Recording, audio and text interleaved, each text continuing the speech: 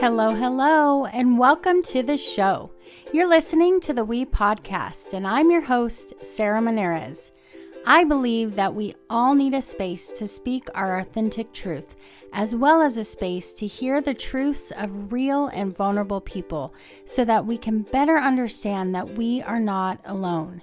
Hearing the experiences of others encourages us to step into the light in our own lives.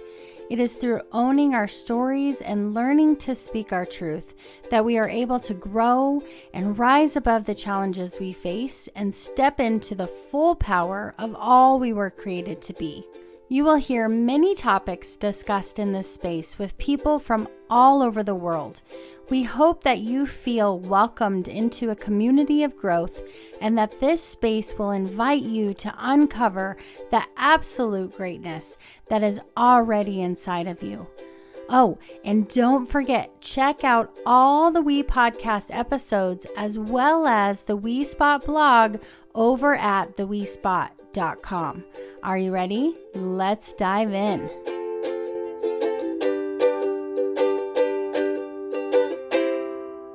You're listening to episode number 48, Making an Impact. In this episode, I get to interview Anthony Santangelo. Anthony's life motto is, if you want to improve your life, go all in. Anthony has been in the car business since 1997. He sold 3,486 cars in his career and was ranked in the top 1% in the country for CSI from 2012 to 2016. He is currently a national sales recruiter and trainer for Automax Recruiting and Training and is one of the authors of 10X Mindset Habits. His passion, integrity, and work ethic are second to none, which shows his goal of positively affecting everyone he interacts with in becoming a better person. Anthony is committed to follow his life cycle every day, which consists of learning, developing, growing, and teaching. This applies not only to the car business, but in his personal life as well. In his free time, Anthony is an avid sports fan and a semi-professional poker player. It was wonderful to have Anthony as my guest. I totally appreciate his heart and vulnerability, especially in sharing the part of his story where he lost his mother to breast cancer as a teenage boy. No doubt you will find lots of awesomeness in this episode. Before we dive in, I want to read to you the review of the week. And this week's review comes from Suanne C.O. And she says, "What a blessing. I love the honest, open nature of these podcasts. It is nice to have focus on the areas we as women need.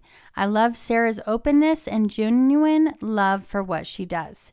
Highly recommend this for every woman, no matter what her stage in life." Thank you so much, Suanne C.O.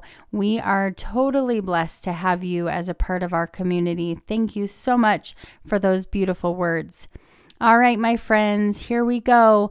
Here is my interview with Anthony. All right, welcome to this episode of the We Podcast. So exciting that I have Mr. Anthony Santangelo here today with me to chat about all the things. I'm excited for you all to be able to hear his story and to get to know him. And so thank you, Anthony, for being here with me today. Well, Sarah, thank you so much for the privilege and honor to be on your show. It's very much appreciated. Yeah. Well, I'm glad you're here. Me too. Yeah. So as you know, I know you're a listener of the podcast. You kind of know what the premise of the podcast is, but in case there's people who are listening for the first time, the We Podcast is really about speaking our truth and telling our story and growing, hearing how other people have kind of come through and risen above the challenges that they've experienced in life. And so I know you have a powerful and impactful story. And so I would love for you to start out by kind of letting us know where your story began. Where it began. Wow. It's a big question. It is. It is. Well, I grew up about a half hour west of Philadelphia, PA. I still live right outside Philly, about a half hour from the Philadelphia International Airport. I've always been a Pennsylvania guy, except for 1 year in South Jersey. And I grew up as a kid. I grew up in a Christian environment. I did. I went to Christian school, 3rd through 12th grade. My graduating class was 6 people, which is not normal. Wow. Yeah. Not normal at all. I still talk to all of them at different levels, a couple a little closer than the others, with it. So, but, I grew up in that environment. Obviously, scripture verses memorized and Christian environment, do the right thing.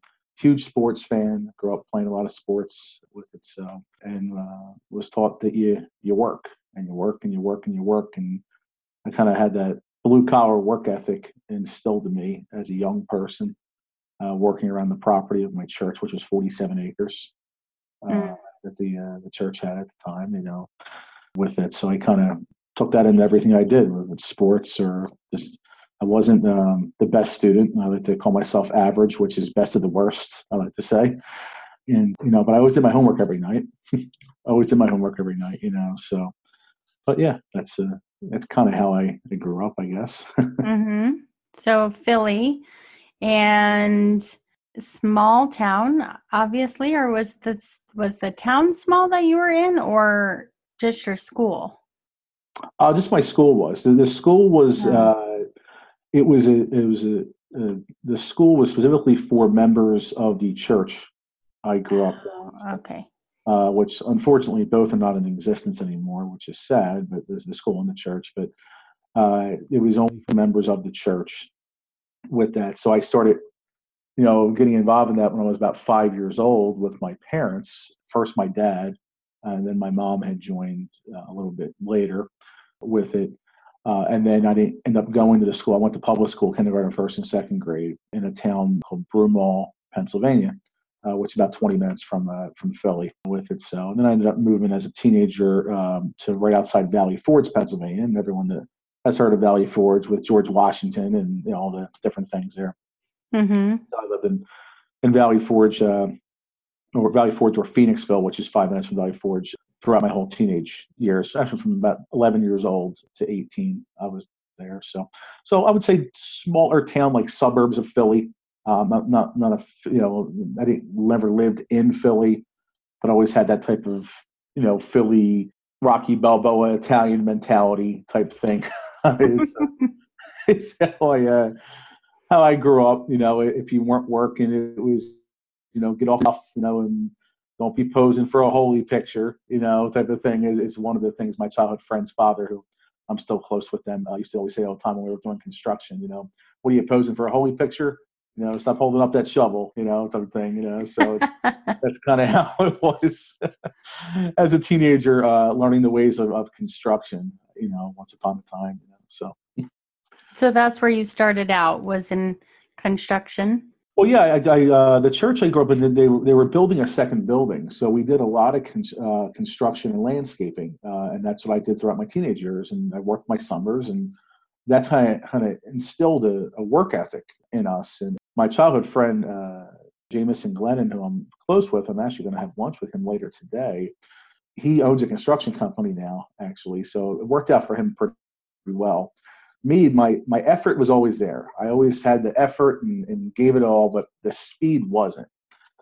So I grew up in construction and then went into construction after high school. So I didn't want to go to college, and I failed miserably, miserably. And back then, and I wrote this in my book, back then the only time really that I felt good, Sarah, was between the hours of 11 at night and 6 in the morning when I slept for 7 hours.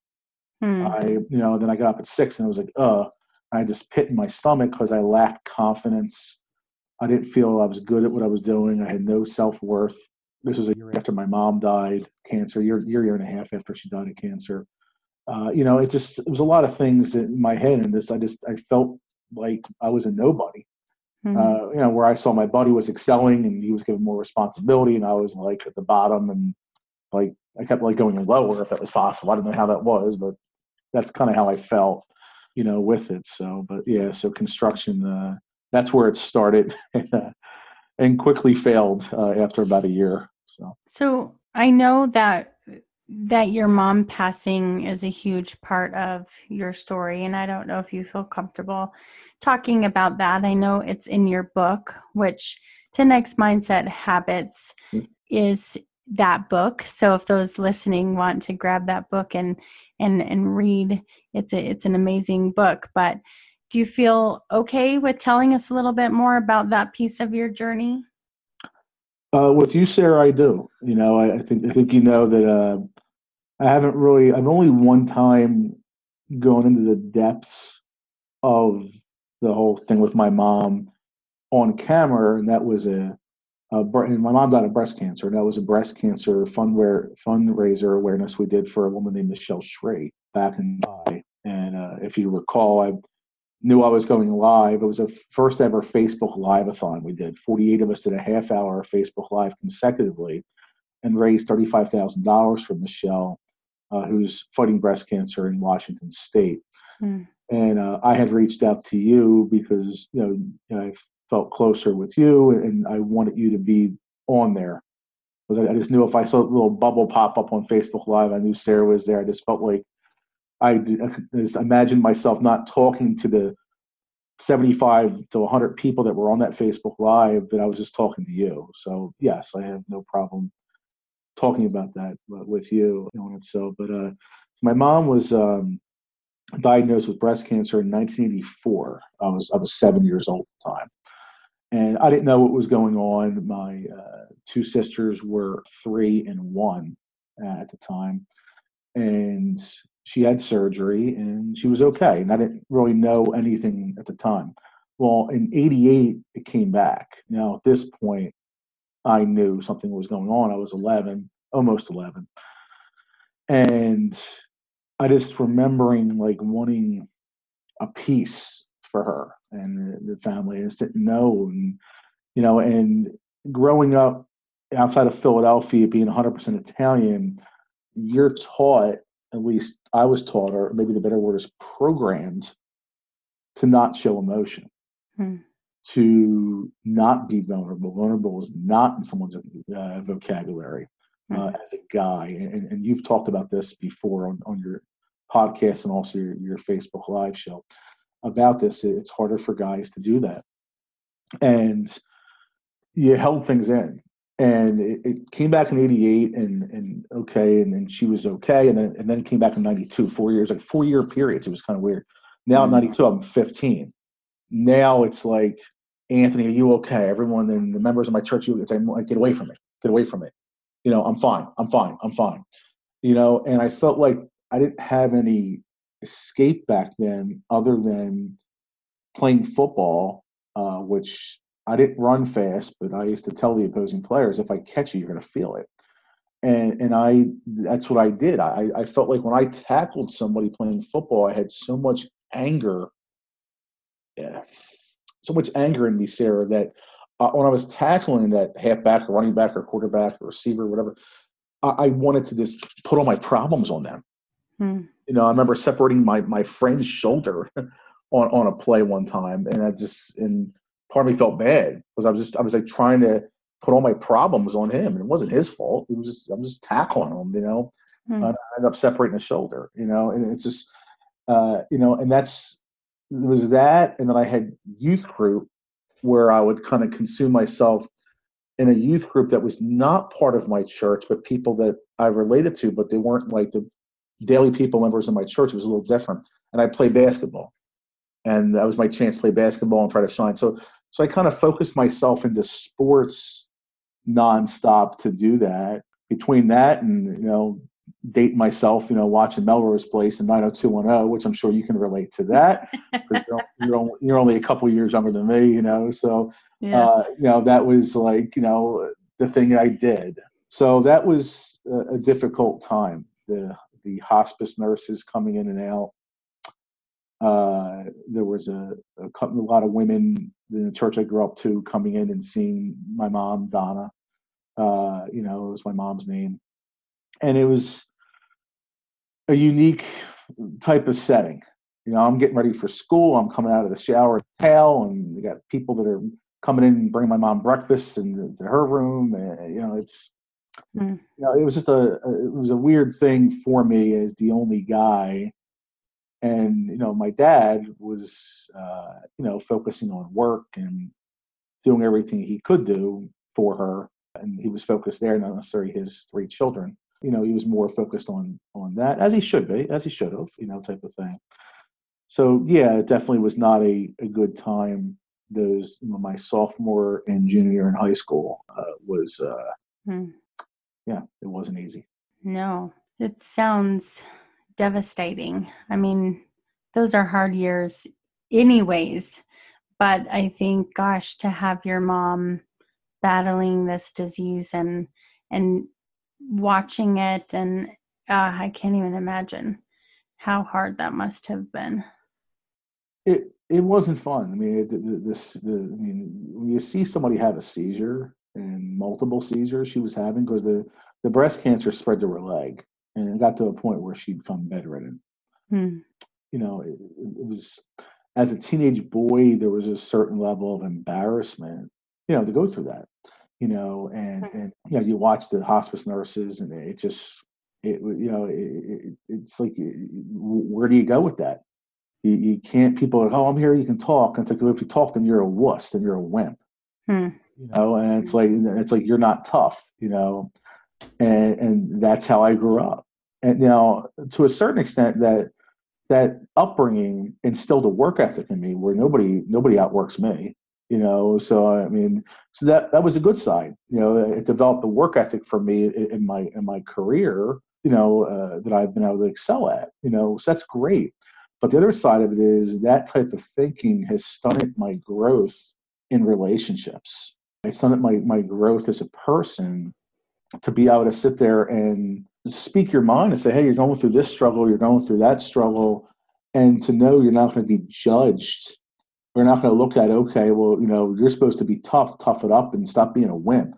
That was a huge thing as a teenage boy. And people are listening to, if you're from the Northeast and you're like that, and your last name ends in a vowel, like, yeah, that's like how you grew up. Maybe out west or the Midwest or down south isn't like that as much, but it's like you'll get just, put in a position where it's like, okay, well, you suck, or it's like then you have that peer pressure already. It's like you're trying to keep up with people, and I already felt that when my family wasn't good enough. I wasn't, we weren't the Glennon family, we weren't the Calori family, we weren't the Donatelli family, we were the Santangelo family, and people that looked at me as Donna's son liked me, and people looked at me as Tony's son thought I was an asshole, and it's just basically how it was, with it. So going through that, and you go through school, and now with a small school that's part of your church,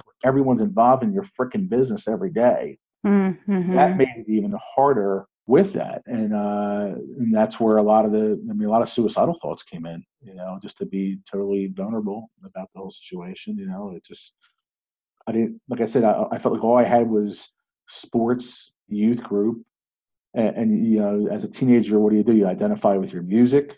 So for me, it was Amy Grant and Michael W. Smith. That probably brings back some memories for you. Watching Melrose and 90210. So. And watching sports, and that's what I did. So, but yeah, well, you had no outlet. You had no one to truly connect with on a deeper level about what was really happening with you. Yeah, I mean, and I had people that were there for me. I mean, don't get me wrong; it was me choosing to not talk about things. Yeah. And I'm very privileged to say a lot of those people I grew up with, I still relate to this day. On it. So, but it was, it was interesting because the week my mom died, I was 17, and I only had my permit. I didn't have my license at the time because, again, I was for anyone that listens to this podcast that follows me on social media, they'll be shocked at this, but I lacked confidence big time in my life, and a lot of you don't see that in who I am today, and my part of that confidence was my driver's license as well. I had failed my driver's test, and it took me 5 times to pass my permit test because I felt like I was stupid. Finally got that, and I only had my permit. So my dad had a little shop. My dad was a heating, ventilation, and air conditioning guy back then, and he was just getting into opening and closing swimming pools, which he did for the better part of 20 plus years, and he still occasionally does that today. He dropped me off at his shop. He said, Mom's not doing good, and my dad calls me Sonny, is what he calls me. He doesn't call me Anthony. He calls me Sonny. And I said, I know, Dad. And he said, well, she could die any day. I said, I know, Dad. I mean, I'm 17 years old, so I'm like, I'm sitting there. I'm like stone face. I probably had a better poker face back then than I do today. And it's to be able to do that. Well, I was at my dad's shop, and it was about lunchtime, so I walked around the corner, and I went and got a couple slices of pizza, and what a surprise, right? Me eating pizza, and I'm sitting there, eating a couple slices, and I'm going to knock on the door, and it's my childhood friend, Jameson Glennon. And I said, what are you doing here, dude? And he said, you got to come with me. I'm like, why? He said, well, your mom died. So it was an interesting dynamic that I wasn't there when she died because my mom did not want to die in a hospital. My mom's mom died of breast cancer as well, my grandma Mary, and she died in the hospital. My mom did not want to die in a hospital, so she had the hospice nurses coming in. Obviously I didn't have my driver's license, so when this happened, my dad reached out, and Jameson, we're 3 days apart in age, but he had his license already because he was, excelled at everything as he does. He was there and he broke that news to me. So he knew my mom died before I did, which people think, wow, that's kind of weird, Santangelo, right? Family member knowing that. Well, looking back on it and my friendship with him, 37 years now, we've known each other since we were 5. I wouldn't have any other way, with that. Of course, he's, and I'm here for you. You okay? I'm like, yeah, I'm good. I'm good. I'm good. Just like one word answers, just shutting them down, type of thing. She died. My grandfather, my mom's dad, who thankfully is still living, he was in the room when she died. She was in the middle of having a seizure, and she had stopped, and the hospice nurse started, and this is what I was told, because I wasn't there, the hospice nurse started just bawling. And my grandpa Carlo, he didn't understand. He was looking at Melanie, who the hospice nurse was. I still remember her name because she's such an effect there. He didn't understand what was going on, but the hospice nurse knew that she just died right in front of her. So my grandfather didn't even know until Melanie had said something to him. So I mean, imagine that. I guess I'm kind of happy I wasn't there, but my grandfather was there when it happened. Interesting thing about those hospice nurses, Melanie, and there was another one, Tanya, who I had a crush on, actually. Just to be totally truthful here, so, I was 17, so, and they had a huge, they could tell that my mom was different than the average patient. Her spirit, her Christ-like things that she did, the way she encouraged people to go out there and be better. And when I see the way people that reach out to me now, and obviously me being, I pride myself on being your sales trainer and mentor for life, and I'm able to help them. It's almost like she's living through me, with those type of things. I inherited those gifts from her because she did that with women in the Christian community, the church that she grew up in. They had, it was almost like she had her own wee spot going, so to speak, with that, and she had an effect on those two hospice nurses that rotated in and out, type of thing on it. So, yeah, that all happened. She died August 4th, 1994, is when all that kind of came to a head there, so. Yeah. Wow.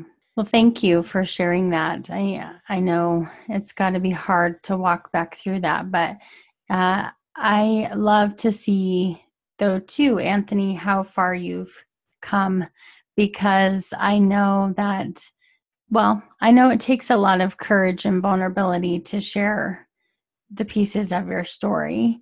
And you're talking a lot about how back then, and I'm sure so many men can relate to what you're saying.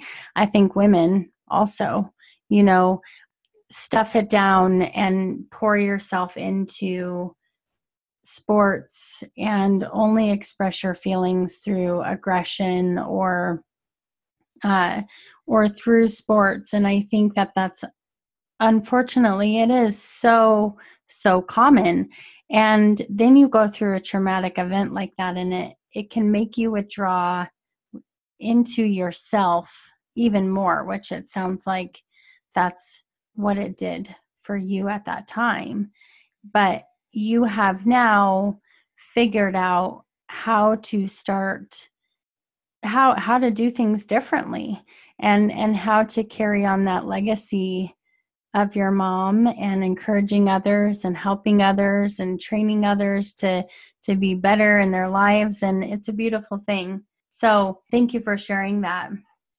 It's interesting because everyone always says things happen for a reason, right? But, that's what the surface says. But inside, we're screaming our heads like, why the hell did this happen? Right. And for me, one of the things I realized is that when you go through struggles in life, whether if it's a death of a loved one, if it's a broken relationship, a divorce, a broken engagement,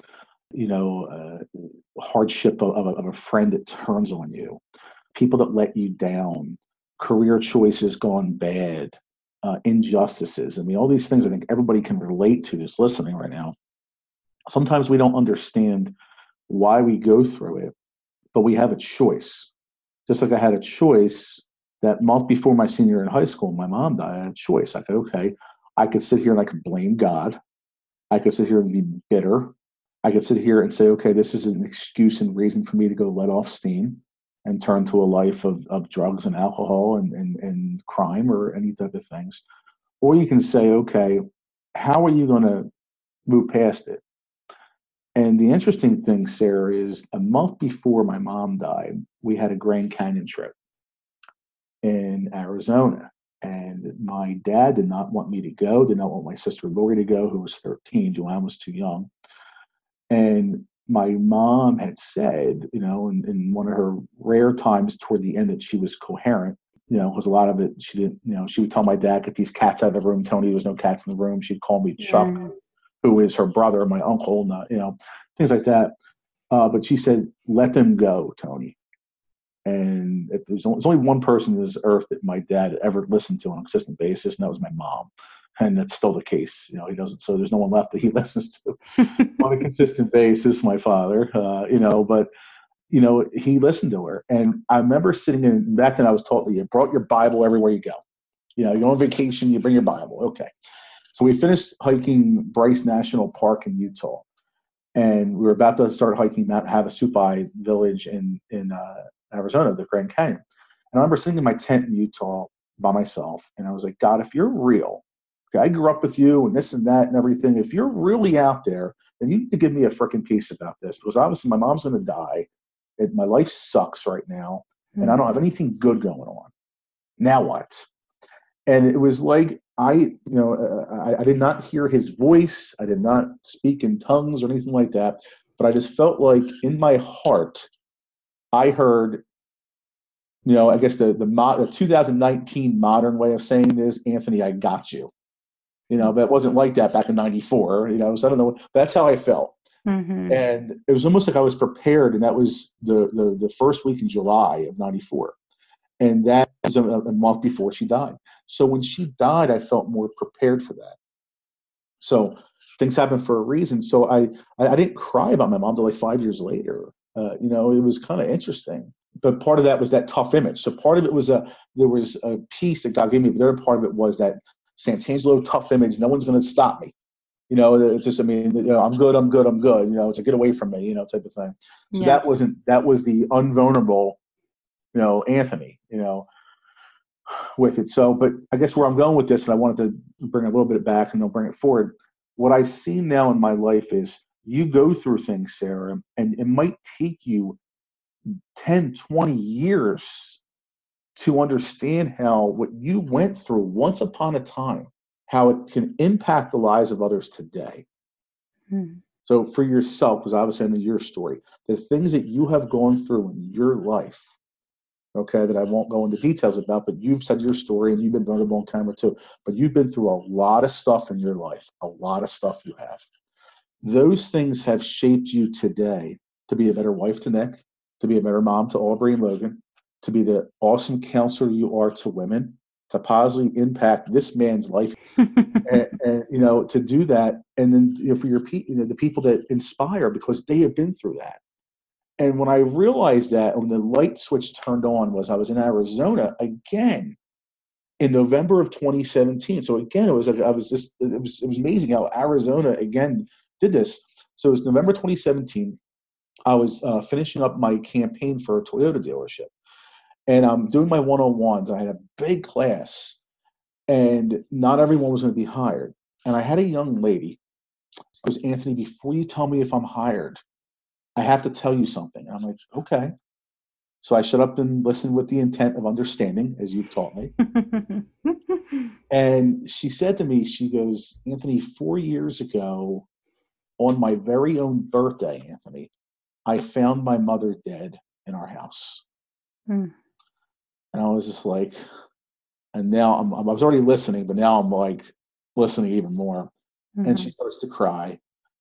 And she goes, I have not had closure about this in my life until you talked about your mom today in training class. Now, the crazy thing about this, Sarah, is this, and this is why I don't remember her birthday, the young lady, but I remember she was born in 95. She wasn't even alive when my mom died. So when I went through that as a teenager, trying to understand, and I didn't blame God, I didn't blame him, but I was trying to question God and say, why did you sit here and rip my family the hell apart, where my family just blew apart? And it did and kind of still does. Why was it like that where the Donatellis were okay, the Calories were okay, the Glennons were okay, the Hills were okay, the Christians were okay? All these families I grew up with that we had these solid families. They were okay, but we didn't. I didn't understand it. But for me, I'd go through all that again to positively impact that young lady. Her name's Ashley. To positively impact her life, who wasn't even alive in 1994, because I helped her with that. She got closure. She still goes through it. We still occasionally email, her and I. And she has a passion for the piano and started playing the piano again. Mm. And I say, congratulations, by the way, you're hired, because she was selected. She's now in, she actually made a transition. She's into Disney cruises. So she sells Disney cruises online, and she absolutely loves it. We emailed back and forth as I think it was 3 weeks ago was the last time we had sent an email, and she's absolutely loving it, and things are going well, and she's playing the piano again, and she's very much involved in her niece and nephew's lives. So I help with that. So when we're going, and this, the point I'm making is this, and I'm going off on a little bit of a tangent here, is to be able to go through those things is a huge impact. Because when you're going through and it sucks and you don't understand why you're going through what you're doing, and you don't see the light at the end of the tunnel, and everything you touch doesn't turn to salt, and you it's like, God, why? Why does it suck? I can't get business. I can't do this. I feel lonely. Whatever it may be, there's a reason why you're going through it, and it's to be a vessel and to impact the lives of others if you allow it and if you grow through the process. And when I saw that, and I flew home that night, or actually that night, that night I flew home because I was out there back-to-back weeks in Arizona. Now I was like, wow, it was worth it. It was worth it. So, I mean, just to give people encouragement listening to the podcast, if you're going through something right now, whatever it may be, if you're a single mom, okay, if you're going through a divorce, if you were married for 23 years and your husband went and cheated on you and you feel worthless, if your kids are struggling, if you're having a hard time finding the right career, if you grew up like me and had told you to be tough and you can't show emotion, guess what? The person I'm looking at in the stream right now that you can't see because this is all audio, but I'm looking at right now, taught this Philly Italian to be vulnerable. And I appreciate her so much because it's not only made me be a better sales trainer, it's made me be a better man. And that's how you can really impact the lives of others, by growing that way. Woo! Yeah. That was awesome. Sorry. No, it's great. I mean, I love what you said, and thank you. I appreciate you. But you said that you go through it to be a vessel and to impact others. We need to meme that, Anthony. But the other piece is if you allow it. And I think that is so, so important. That is the key right there. Yeah. Mm-hmm. You have to be open to allowing it. And for me, becoming a national sales recruiter and trainer for Automax Recruiting and Training, it changed my life and my perception and perspective of it. Obviously, I ended up having a very strong career in the automotive industry and selling cars and things like that. So obviously, I built some confidence with that over just under 2 decades of working for Nissan, and my last 9 working for Nissan and Subaru.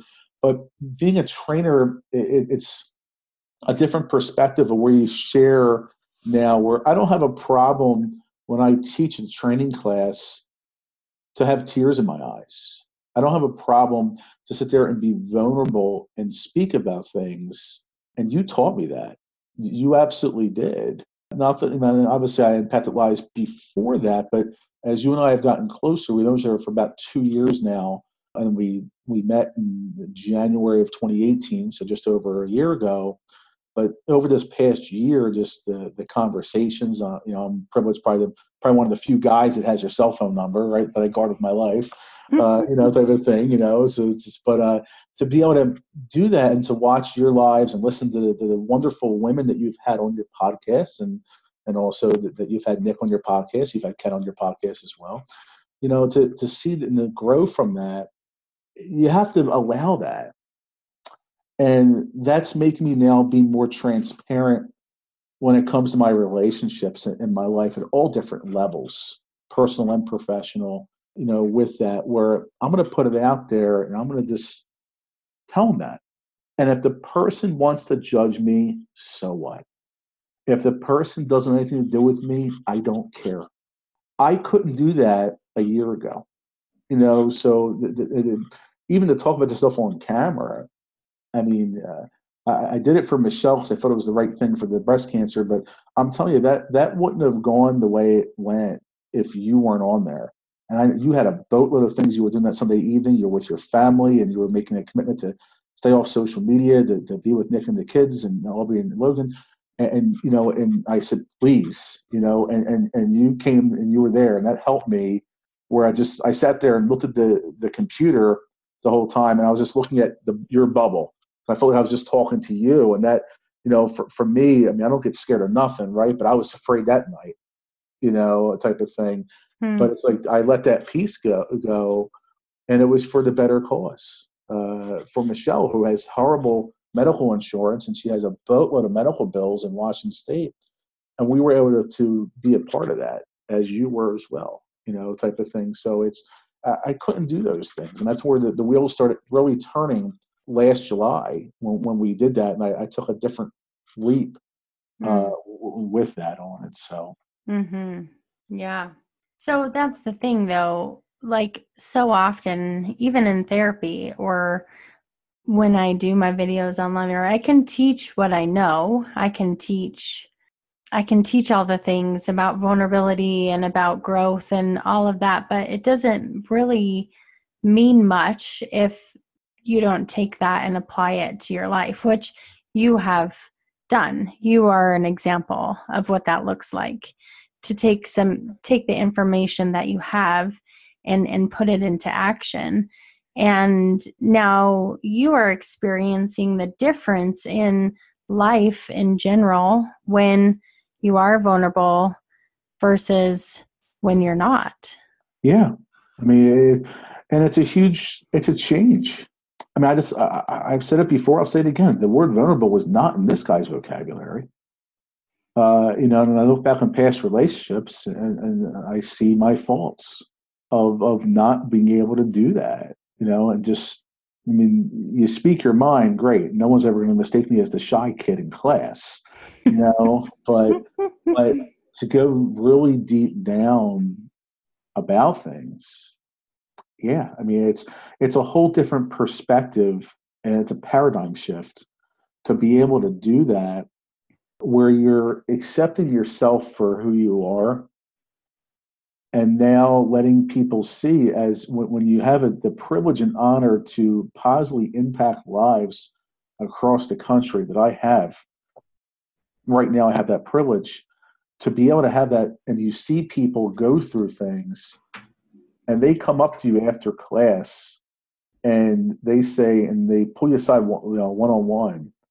Listen, you've helped me. Like Ashley, she helped. It was gain closure. Another gentleman who was just absolutely rocking it at a Hyundai dealership in outside of Allentown, Pennsylvania. His name's Sean. He experienced a hardship of a loss in his family, and the first time that I had met him, and he said, "You helped me with that, or you helped me gain careers, and where you have veterans that served our country, that we are huge with Automax, and getting them hired in the car business, where they've been through hell, literally, in war, some of them." Mm-hmm.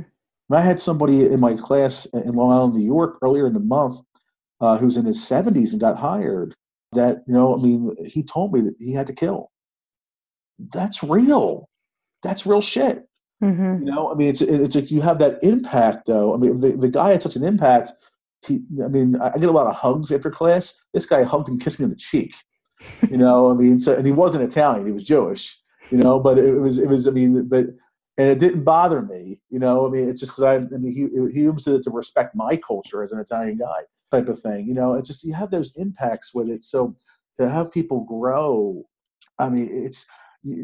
I'm telling you, and I've told you this so many times before, Sarah, and this is why I talk about you in my training classes, and I encourage every woman, because we get a lot of women hired in the car business, because women in automotive is a powerful thing. It is very, very powerful, and women sell more cars on average than a man does. But when you walk into a dealership, you see a bunch of dudes, but women feel more comfortable with women.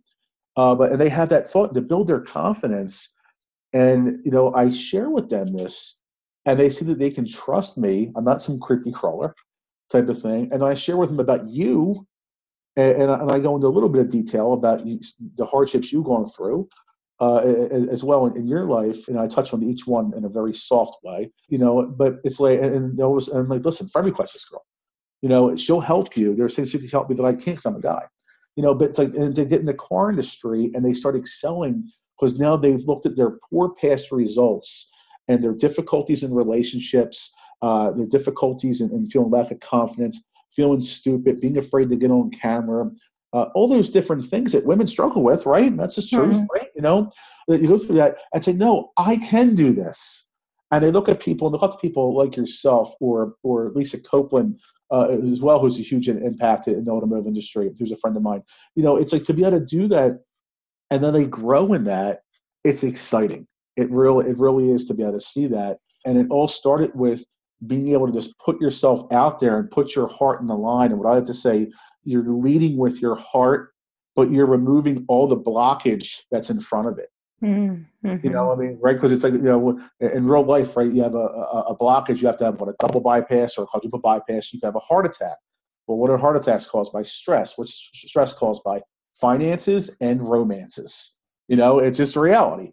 Well, it's the same thing in our life, because we put so much stuff in front of our heart where we block that, and those blocks are fear, resentment, pride, laziness, self-preservation. And it's because our heart has been hurt because of poor past results by somebody else. Mm-hmm. And then we want to sit and judge that person in front of us on that, because of the hurt we've had in the past, when that person could be the right person to impact your life personally or professionally or both. With that, that's why we have to remove that. And like John Maxwell says, you have to lead your life in every aspect, not accept it. Type of thing. When I saw John speak earlier in the month, when I heard that, I was like, wow. I knew John Maxwell was already the man, But Yeah. it was like when I heard that, I was just like, holy crap! Like this is this is good stuff here. So and that's what you can do when you stop thinking about yourself and you impact the lives of others. Now, does that mean that your heart won't get stepped on again? No. There's only two guarantees in life: death and taxes, right? Mhm. So that you can't guarantee that your heart won't be stepped on again. But how much could you possibly gain yourself and other people by leading with your heart and removing that blockage? Hmm. That's the true sign of growth, not just in automotive sales, but in every type of aspect in your life. And if you're a stay-at-home mom, you work in the grocery store, you're in real estate, you're in insurance, you're a physical trainer, you're a controller, you're in accounting, whatever it may be. Every type of aspect on it. So that's the sign of growth. And again, a lot of this all started, that seed was planted by you Hmm. with it. And that's why I love you so much, like a brother and sister. I do. Hmm. Thanks, Anthony. I always feel like you give me a little too much credit, though. But you deserve it though. Absolutely. Who would have thought that this quiet girl with the nervous laugh from Colorado that knew who I was before I met her, but didn't really know. We knew who each other were. Then we meet. We're at the same VIP table at a conference, and all of a sudden we strike up this friendship, and it's just. And it's like, and I look at Sunday nights at 10 o'clock Eastern, 8 o'clock your time, and and watch that. And the only time I don't watch it is if I fall asleep in my hotel room from traveling, and I'm texting you, apologizing, and watching the replay, commenting. Because it's like that time. It's like time to grow with that, and that sets my mind off. Right when I walk into that dealership the next day, and I'm there to impact the lives of others in dealerships across the country, and treating them with treating everybody. As we say at Automax, we have a saying by Og Mandino, and I know you know who Og is. It's a book called A Better Way to Live, and it's beginning today. Treat everyone you meet, friend or foe, loved one or stranger, as if they were to be dead at midnight. It's in each person, no matter how trivial the contact, all the care, kindness, and love you can muster, and do it with no thought of any reward. Your life will never be the same again. When you have that dead at midnight principle and you're applying that, you cannot focus on yourself saying, poor me, this is difficult, it's lonely, it sucks, whatever it is, you had a bad birthday, whatever it may be, right? You can't focus on that. You have to rise above it and say, we're here to impact the lives of others. And when you do that, and that's, and again, that's just, I don't give you too much credit. I give you even need more credit with that, because it's not just me. I can name 20 people off the top of my head that, all of them are women off the top of my head, but that have all been impacted by your life. With that, just to name a few. Heather, Dina, Tina, Naomi. Just a lot of different people that are there. A lot of my students follow you as well. So it's just. So Well, thank you. I thank you. I thank Yeah. you, because you were just tremendous. You really are. Well, I thank you for taking it and running with it and impacting the lives that you are impacting. So it's amazing. It's awesome. Well, you're impacting when I impact someone's life across the country in car dealerships across the country, you are impacting them. It's just like things that you live through them. You're still living, but it's like, I'm a better sales trainer because of the things I learned from you. I'm also a better man because of you as well. The things I've learned. Donna Santangelo is still living today through me because of the way that she mentored and helped those other women at the church I grew up in. I'm mentoring other men and women that are in the car industry, helping them get a better career to make money for themselves and their family if it applies. And of course, it makes more money for their dealerships as well. So she's still living. My mentor, George Du Bois, who passed away 6 years ago, this March will be 6 years. There's things I say that he taught me. So George Du Bois is still living in me. Those things are still there. With that. So that's what it's about. It's like, how are you going to impact? It's a challenge. We have to wrap up here a little bit. As a challenge there, what are you going to go through where you're going to impact that person's life, and that person's going to pay it forward, and they're going to say, let me tell you about this person that actually impacted. The way that I'm giving you praise right now, if you sit there and you impact that person's life, now they're going to turn around and impact other people's lives, and they'll give you credit. Hey, I learned this from him. I learned this from her. And that's how we grow. But when we sit there and we squash it down and we're taught to hold it in and everything is a bottleneck, where all we could do is have our vices to do it, whether if it's smoking, drugs, running around, getting drunk nonstop, type of thing, or just holding it in and you take it out and you play sports like I did as a teenager, whatever it may be, or you sit there and you say alone by yourself, you're home alone, right? All that type of stuff. It's like you not only stunt your own growth, you're being selfish in one way, where you're not letting others be impacted. And that's a challenge that I go through. And not every day's perfect. I mean, I told you off camera today, this week's been a little bit of a struggle for me. But you know what? It's like, as I'm talking about this, it's like I'm snapping out of it. I'm snapping out of it because I'm looking at this person that inspires me. It's like, you go out there and what would Sarah say? It's just type of thing. Well, I'm glad. Well, we celebrate you, Anthony, and I know your birthday was yesterday, and I hope you know that we all celebrate you, and we all celebrate what you're doing in this world. So you're a gift. So I hope you know that. Well, thank you. I appreciate that. Yeah. Thank you. So I want you to say a little bit, because I know you've referred to it, that you are an Automax sales trainer. Can you just tell people a little bit more, like, what does that mean exactly? Yeah, I recruit, interview, and train sales and BDC people across the country. We can get you any position in the store from porter to president. So technicians, ASMs, finance managers, accounting personnel, we staff your stores. Automax is the number one automotive recruiting and training company in the country. We're in our 21st year.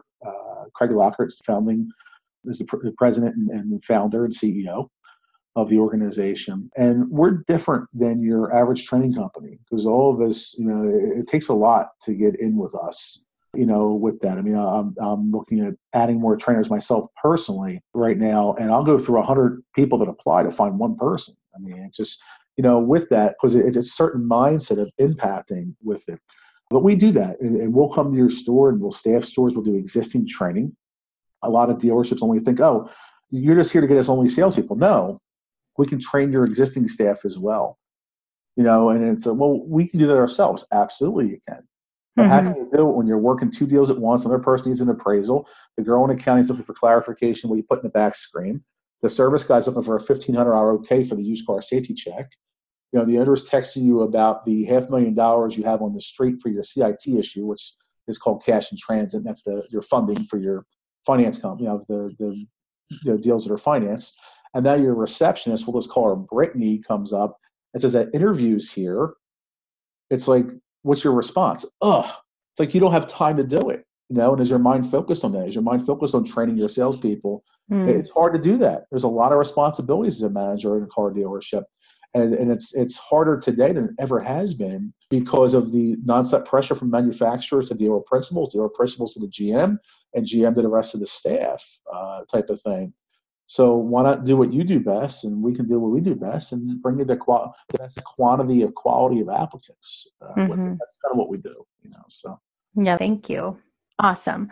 Well, I know you train people to be a salesperson in the car industry differently than what people picture as a car salesman. And I don't know if you know this about me. I don't know if you know that I worked at a car dealership for a year back in the day. Receptionist? Yes. I do remember that. Yes. Okay. Yes. Yes, I was the receptionist, and I kind of remember how things went. And that was a long time ago, but we're all freaking crazy in the car business. We are, it's myself included. You've gotten to know me very well over the last couple of years. I'm a little bit nuts. But. Well, there's a different, but you are creating, or you're working hard to create a different culture within dealerships and within the car industry, which I think is awesome. So can you speak a little bit to that? Absolutely. I mean, we want to change the perception of the car salesperson, one step at a time, one customer at a time, one prospective new hire at a time, trained the right way. And then I would say the more quality people, I have to say, we get hired in dealerships across the country. Now we can get rid of the knuckleheads doing things the wrong way. And it's about that employee culture, because it's not 1989 anymore. It's not even when I started in the car industry back in 97. It's a different aspect now, where you have to understand what makes that person tick. And this is why I was telling you off camera before we started, like, the reason why I've been trying to bring you into the car industry is because a lot of people, and you should speak at Women in Automotive, you really should, and it's just, a lot of people need that person to be able to talk them off the ledge. They need a George Du Bois in their life who talked me off of my ledge for many years when he was still with us, with it, to do that, because it's not all about the money.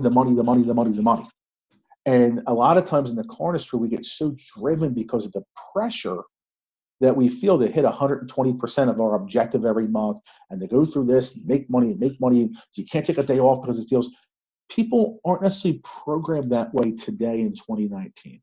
Mm-hmm. And you have to be able to understand, first, you have to give back. And true leadership is understanding that person. And this is why, and I'm going to talk about this in May at the Rockstar Automotive Conference about employee retention. You have to take what we call in the car business, Sarah, we call it a TO. And a TO stands for turnover. And there's a saying in the car industry, as a salesperson, if you let a customer leave, walking through the door without taking a TO, just follow them right out. You're going too, because you have to have a manager talk to them before they leave.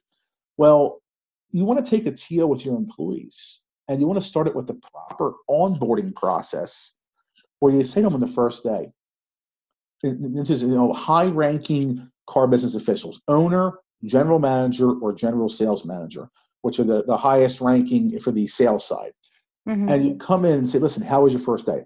Oh, Sarah, it was great. It was wonderful. Okay, talk to me like you know me. You're not going to get fired. I want to know exactly what you saw, what you liked, what you didn't like. Speak your mind. Talk to me. I want this to be a long-term business relationship. Talk to me. Well, I wasn't real comfortable here. Okay, we'll get that fixed for you. And you have to show that person that you care about them more as a person Mm-hmm. than as a salesperson, than as a service writer, than as a detailer, than as an accounts payable, than as a receptionist. You have to be able to show that to them, and you show that care. And now you're putting the emotional deposits, now get into the counseling side of things, you're putting the emotional deposits into the relationship, where now they'll build that. Mm-hmm. And that's how you actually get great employee retention and culture, and you get mass production of each person. Because each person is not going to be your next 35 car a month superstar. Not everyone's like that. But you also can understand that your store could be made or broken by how how the receptionist greets your employees. If she is first person to talk to your people, if she hates her job and feels mistreated, okay. If you were letting every salesperson hit on her nonstop, and you make her feel uncomfortable, that's going to come across in her body language and her poker reads, so to speak. And that's going to set a bad precedence to your customers from the start. And you have your salespeople. If your salespeople are afraid to approach the sales desk and management without being, forgive me, MF'd, okay, that's how it is in the car industry. That's how they feel, and their hair's being blown dry. Maybe that's a better politically correct way to say it. And it's just, and to be afraid of that, that's going to come across to your customers, and you will not earn enough customers for life. So these are all these things, and it starts from the leadership position, from the top, the person that owns the place, and male or females. There's female owners as well that do that. And thinking of which, I'm thinking of Christy Huber Chevrolet right now. I interviewed Christy on my show 2 weeks ago. She owns a car dealership. She's 31, Sarah, and she owns the joint. And it's not because of Dad. It's because of Christy. Mm-hmm. And her employee retention is phenomenal. And she's growing the store. Do they sell a bazillion cars? Not yet, but they will. Hmm. So it's a type of mentality on it. So sorry to go off a little bit of tangent there, but No. it's an important topic where that's where it starts. It's not just training them in the steps of the sale and understanding what to say next to the customer or have some fancy Jedi mind trick close. No, it's Hmm. about understanding what's important to them. And if it's important to them to have a day off, then put a goal in front of them and give them an extra day off. Let them be off on a Saturday for crying out loud and let them go watch their son's T-ball game for goodness sake. When their daughter's recital is on Thursday night and it's the 28th, oh, it's the end of the month, you can't leave. Bullshit. Let them go. Let Hmm. them go. And because when you do that, they'll reciprocate back tenfold with that, and you'll get mass production out of that because now they care because you cared for them first Yeah. with it. Now, that's the Hmm. secret to any employee retention, not just in the car industry. That's awesome. So, really, it's teaching people how to lead and sell with integrity, being led by integrity and true connection with people and care for people, than being led by the numbers and the money and all of that. Mm. That's something that comes if Yes, there is integrity and care for people. that's exactly right. The money comes. Mm-hmm. It's about taking care of the customers and showing that you care about them more as a person versus that dollar sign Mm. that's on their forehead. And the Yeah. same thing for employee culture as well. Home aside, do you know what's important to your salespeople, to your service director, to your accounting person? What's Mm-hmm. going on in their life? Do they have somebody fighting cancer right now?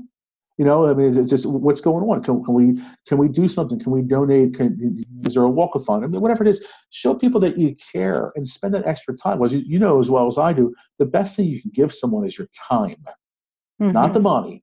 It's your time, and to spend that, even if you spend just 5 minutes as a higher power position with that. Even on social media, there are certain giants on social media, and a lot of them will only pay attention to those that write them a check. And Mm-hmm. that's wrong. Yeah. That's wrong. One of the Yeah. things I pride myself on, no matter how big my social media star gets, and I'm not some giant, but I am growing, and I'm privileged and honored to say I have a lot of faithful Facebook followers and LinkedIn followers out there and Twitter followers, with it. I will always return every phone call, every message, every text, everything in a prompt way. At the most 24 hours, but usually it's within an hour or two, 90% of the time type Mm-hmm. of thing. And you reach out. And it's important to do that because you show people that you care. You do it with no thought for any reward. As one of my followers say, his name is Jason May, and I love Jason May so much. He says, real recognizes real, he says. And Mm-hmm. that's what it's about. We have to be real that way. And that's one of the reasons why I've joined my chain with you, because you're a real person. And I'm a real person. Are we different? Yeah, we have a lot of things that are not in common, you and I, but that we're both real and authentic, and we both care about people, and we build off of that, and that's why we're friends. Mm-hmm. Yes, I agree. It's good. All right. So I'm going to lead you into my questions now, since we're at the end of our time together today. So the first question that I have for you, Anthony, is what do you feel has been the most vital to your growth? What do I feel is the most vital to my growth? Choosing to do what's right, even if it hurts. Choosing to do what's right, even if it's sacrifice. My favorite television show is a show called Blue Bloods, which is with Tom Selleck. I love the show so much. That show is about those two things. And one thing I can say in my life is you choose to do what's right, even if it hurts, even sacrifice, even if there's failure, even if it means your heart gets stepped on. Still do what's right, never touching dishonest dollars, never taking that shortcut. And when you do those things in time, it might take some time, but in time, you'll grow and you'll be more successful, both personally and professionally. It's awesome. Oof, that's good. I like that. All right. Number two, what do you want to make sure people know? Walking away from this episode today, what do you want to make sure that they know? Well, I want them to know that whatever it is you're going through, because we all go through stuff and some stuff's harder than other stuff, but whatever it is you're going through, understand that you have a choice to have that take you to the next level. You have that choice to be willing to take a look inside, own it, take responsibility, and get better and grow to be able to impact others. Or you can keep wallowing in your misery, and it stunts your growth. And now I would say you're being negative around others. So you have that choice to be positively infectious around others. And you don't have to be somebody that is a professional speaker or that talks a lot. You could be the quietest person out there that maybe is even that's afraid to get on camera, or even afraid to do a podcast where they didn't even see you, you're still afraid. And knowing when you reach out of your comfort zone and you address the things that you've gone through and the hardships, including the injustices that you have been through in your life, and say, hey, this happened to me, that happened to me, but I'm still here. Now what? I'll tell you now what. I'm still here, and I'm going to keep growing and keep pushing forward.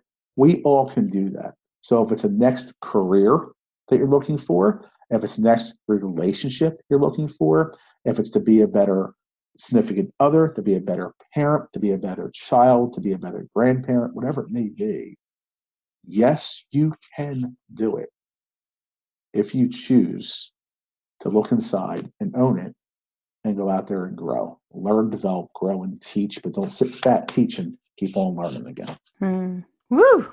Yeah. Awesome. Usually at this point you say amen, sister, because you interview so many women, right? I know. Amen, brother. Amen. There we go. That's what you usually say to all the women on your podcast. Right? It's true. I can just change it up a little bit. Amen, brother. That's awesome. All right. I'm going to ask you one more question because it goes back to something you said earlier, and I want to make sure to touch on it. What advice would you give to the men who are listening, and maybe not just men, but women as well, who have really learned that they should be tough and not show feelings and maybe only express their feelings through aggression or ways that are not helpful for them? What advice would you give to those people? Well, I think the best advice there is, what's the definition of insanity, right? Doing the same things over and over again and expecting different results. So you've been through all these things in your life that you've been through, and you keep hitting those same ruts, a lot of you, because you're not willing to be vulnerable and put yourself out there. Make a change, bring the lefty in from the bullpen, and go out there and just, what's the big deal by just coming out there and admitting your feelings? To speak your mind in a different way you've never done before. I'm a different person because of Sarah. And for every woman out there, if you're not friends with Sarah Moneros on Facebook, like, you better be. I mean, you need to do that. Any guys, you PM me, and I'll make sure that you're qualified. I'm going to protect Sarah as my baby sister here, and protect her, with it. So, but it's about to do that. And from a guy standpoint, guys, listen. Like I said before, I got this Rocky Balboa Italian thing going. It's like, Adriano, and it's just like, it's like you have that. But if you learn from the Rocky movies, like, Rocky had fear and was scared, right? There's life lessons in those movies. And his Adrian was able to get it out of him. Well, guess what? Guys, let your Adrian in your life get it out of you. Come out there and just say it. Speak your mind, have people that are out there and just say it. Because you know what? I've been totally, on this podcast here, I'm exposed. I make mistakes. I've been through a lot of things in my life and hardships. My mom died. I'm divorced. I have a broken engagement. I got 2 kids that I love so much that I miss, that aren't biologically mine, but they're not in my life anymore. So I go through these struggles every day as well, but I'm going to put it out there, and I'm going to keep moving forward and admit it. Admit your faults, I guess, is what it comes down to. Admit your faults and grow from it, is what it is. So a little bit of a long answer there on that one. So. No, that was awesome. Great advice.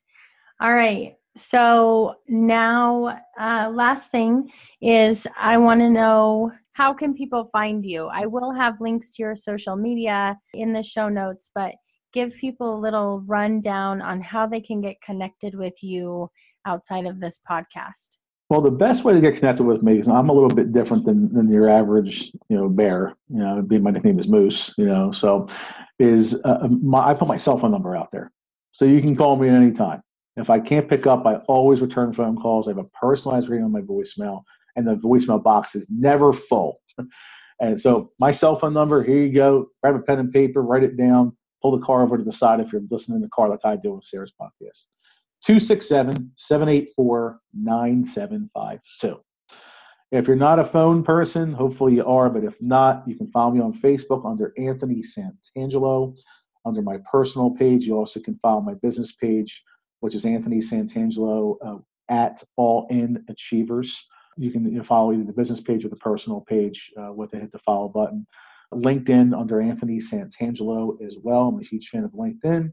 And my Twitter account, which is a little bit more social. LinkedIn and Facebook is all business for me. Twitter is a combination of sports, business, and poker. And that's why my Twitter account is called Poker Car Guy. So the best way to reach me. Oh, and if you're an email person, which most people aren't today, but if you are, my email address is the letter A and then Santangelo at automax with 1X recruiting.com. Awesome. Well, I'm sure people will reach out and connect with you, Anthony. So thank you so much for sharing your heart, for being vulnerable with us today, for the awesome words of encouragement and wisdom that you shared. I really appreciate you, and I appreciate you being here on the show. So thank you so much.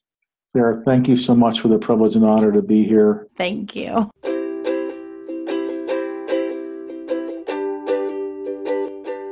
All right, my friends, what an awesome interview. We absolutely believe in the power of our stories, and we are so very grateful to our guests who have the courage to speak their truth and share their heart, experiences, and light with all of us.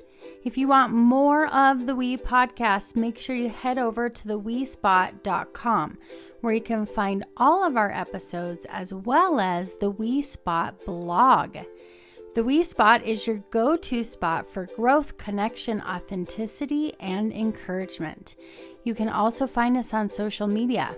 Head over to the We Spot Facebook and Instagram pages and get plugged in. You can also find me, Sarah Menares, on my personal Facebook and Instagram pages as well. If you love the We Podcast, we would be thrilled for you to rate the podcast and write us a review. We want as many people as possible to be lifted up in growth and get connected with our community. Also, don't forget to subscribe so you don't miss out on new episodes dropping every single week. We can't wait to see you over on social media. Thank you for being here today. It means a lot to us. Remember, your story makes you who you are. Speak your truth, grow constantly, rise above, and always know you are not on this journey alone. See you next time.